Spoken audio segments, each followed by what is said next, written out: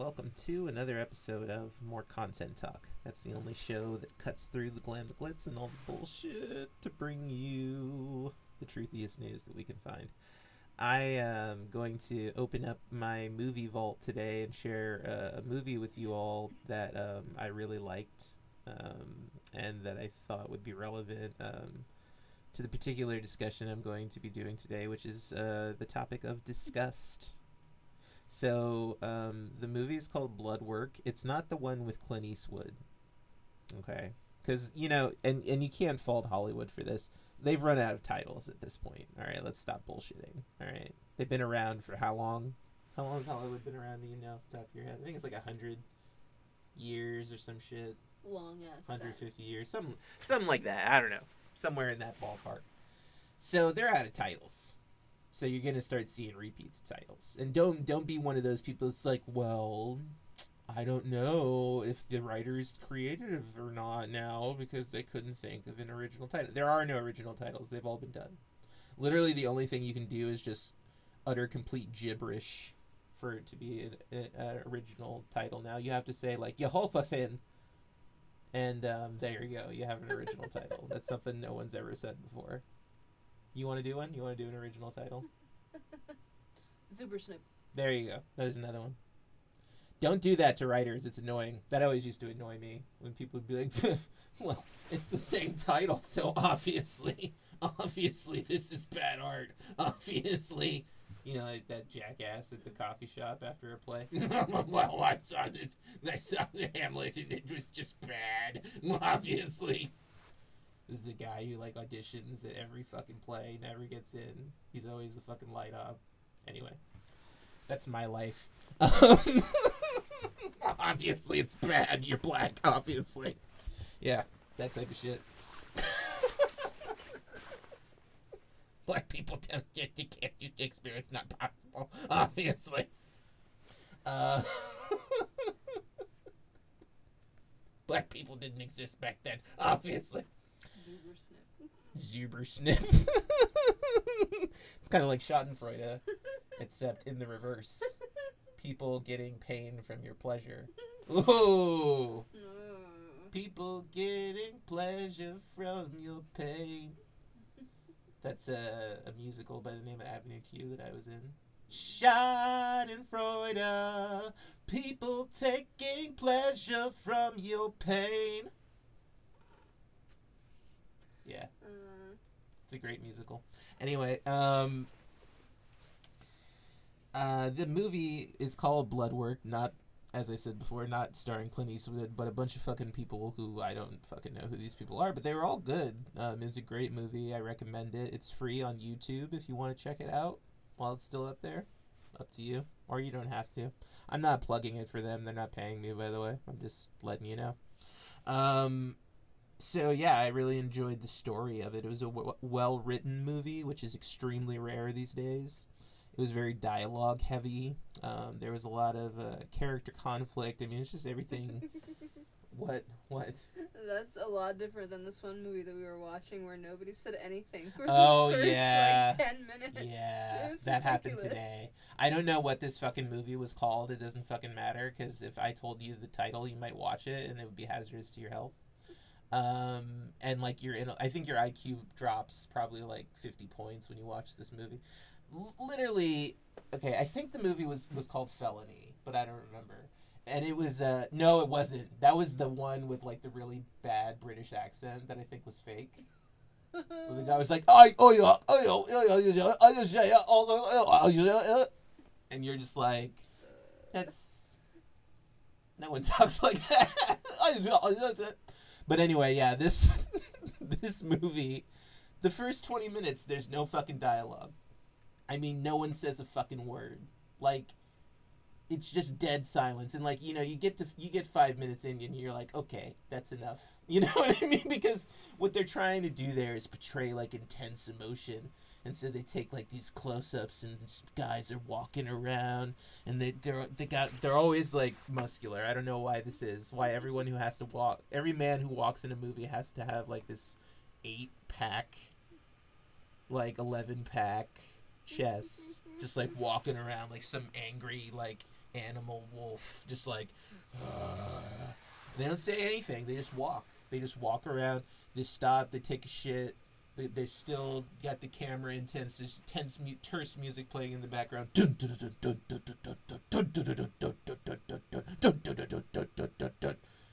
then, you know, he's off the toilet. He's washing his hands. And then what did he do after that? I think he went grocery shopping. He went to 7-Eleven.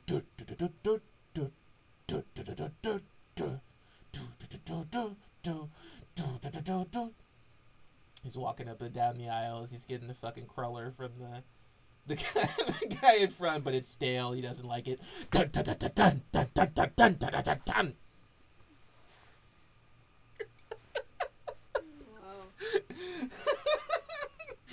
It's a tense exchange, and then someone busts in, and they're like gonna rob the place, and still he doesn't say anything. He's just staring at him, just like duh,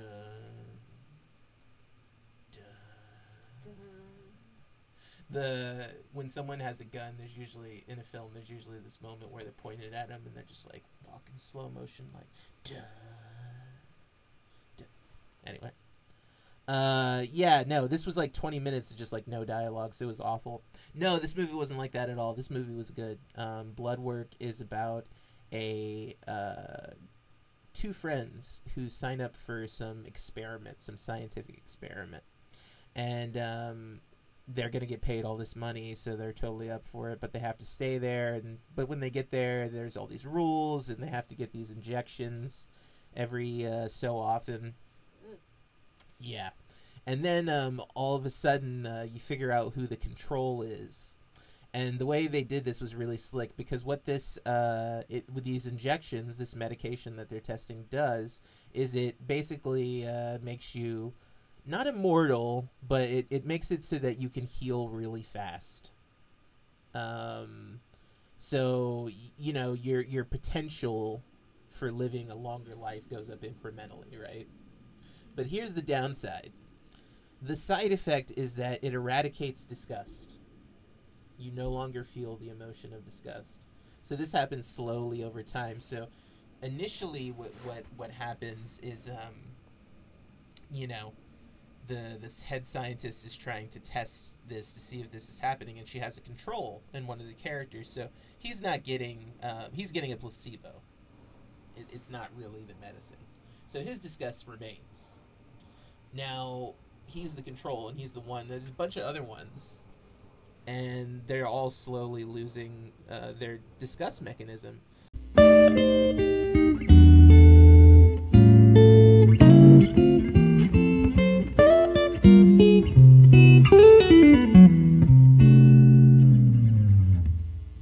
So there's one scene where there's worms in the spaghetti, but like real worms. And most people are indifferent. They don't really care. Ew. Yeah. But the guy is like totally disgusted. He's like, oh, what the fuck? You know what I mean? This is disgusting. Do you see this? And they're just like, what? Oh, yeah, it's a worm. So, like, then it gets to a point where, like, this one guy, he eats a live animal alive. Like, he, like, kills it and then, like, starts eating, like, this dead animal. Right? And then because of that, he has, like, a seizure because it's, like, some bacterial infection. It's this whole thing. It's crazy. So, like, that happens. And then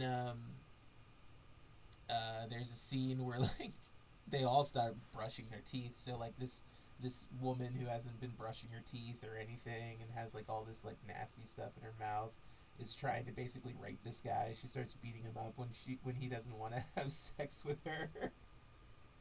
So, yeah, this was a pretty intense movie. It was good. It was well done and well thought out. But that got me to thinking, you know, that emotion, disgust, is pretty vital to human survival, isn't it? Yeah. Are there any things that you're disgusted by? I'm pretty disgusted by syringes.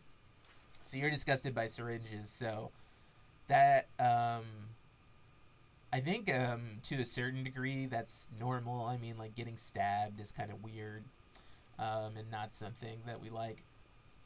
Well, we also see that disgust in that particular case can be counterproductive, and make you not want to, you know, get appropriate things like vaccinations, which I've talked about with anti-vaxxers before. A lot of them have, you know, these severe phobias of needles and things like that. Or avoid getting blood work done. Or avoid getting blood work done, which is also bad for your health. Like, you should certainly go and get the blood work done. So, I mean, you see there, it can be counterintuitive, or it can, as I stated with and showed all the examples with the movie, most people are disgusted by rape. It's not that people don't like sex. I mean, most people enjoy sex. I mean, like, let's be honest, men, I talk about it, but they fucking enjoy it. Alright. It's not that. It's that they are just disgusted by the idea of demeaning another human being in that way. Now, if you're not disgusted by anything, would you be? Probably not. Right. So I think there's an evolutionary level there. I think it's, you know, preventing us from wiping each other off the face of the earth and giving us all kinds of horrible diseases, because there's also that people have STDs, and if you're running around just having sex with everyone all the time, you're most likely going to end up with an STD unless you're real cautious, which, let's just face it, most people are not these days.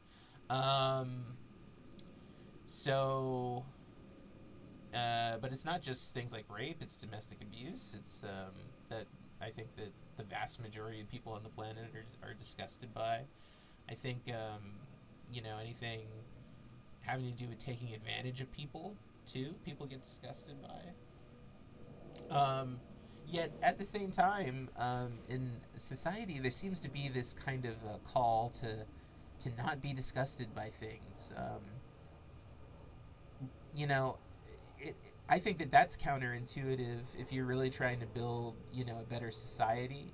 I think that you need to have disgust that's directed at certain aspects of society that are just antisocial and not really welcome in the community, like this you know, anti-masker thing, spitting on people.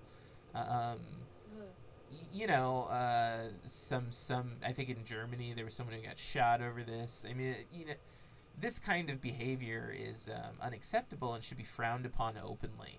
You shouldn't have to go in your room late at night and, you know, hide behind a computer to call these people out. It should be kind of a thing that's done, and it's just not. And I think it's because of too much willingness to be accepting where it's not appropriate. What do you think? That makes sense. Yeah, because I mean, like, it's almost like people are very accepting of conservatives and white supremacists and evangelicals, and not so accepting of things like pro-black movements, you know, rap, you know, various things like that. Hispanic music, that's another thing that people, for some reason in this country, are just very, you know, it's funny, you'll hear like some annoying ass like rock band like playing across the street in a white neighborhood, but if there's a bit of Hispanic music, everyone just, what the fuck is that shit? You know what I mean? Turn that shit down. People seem pretty disgusted by it. Yeah. That's interesting. And that's racism. And so, yeah. And people don't know, they don't realize it, but that's, their disgust has been directed in an inappropriate way. So that's why I say, you know, you should teach children and focus on doing that, how to direct their disgust, what to be disgusted by, because they don't know when they're young. Like, for example, you have to teach children what's bad for them to put in their mouths. They don't know yet, because I think perhaps their brain isn't fully developed, and so they're not feeling disgusted on that intense level quite yet. So you have to tell them, don't do this, don't do that.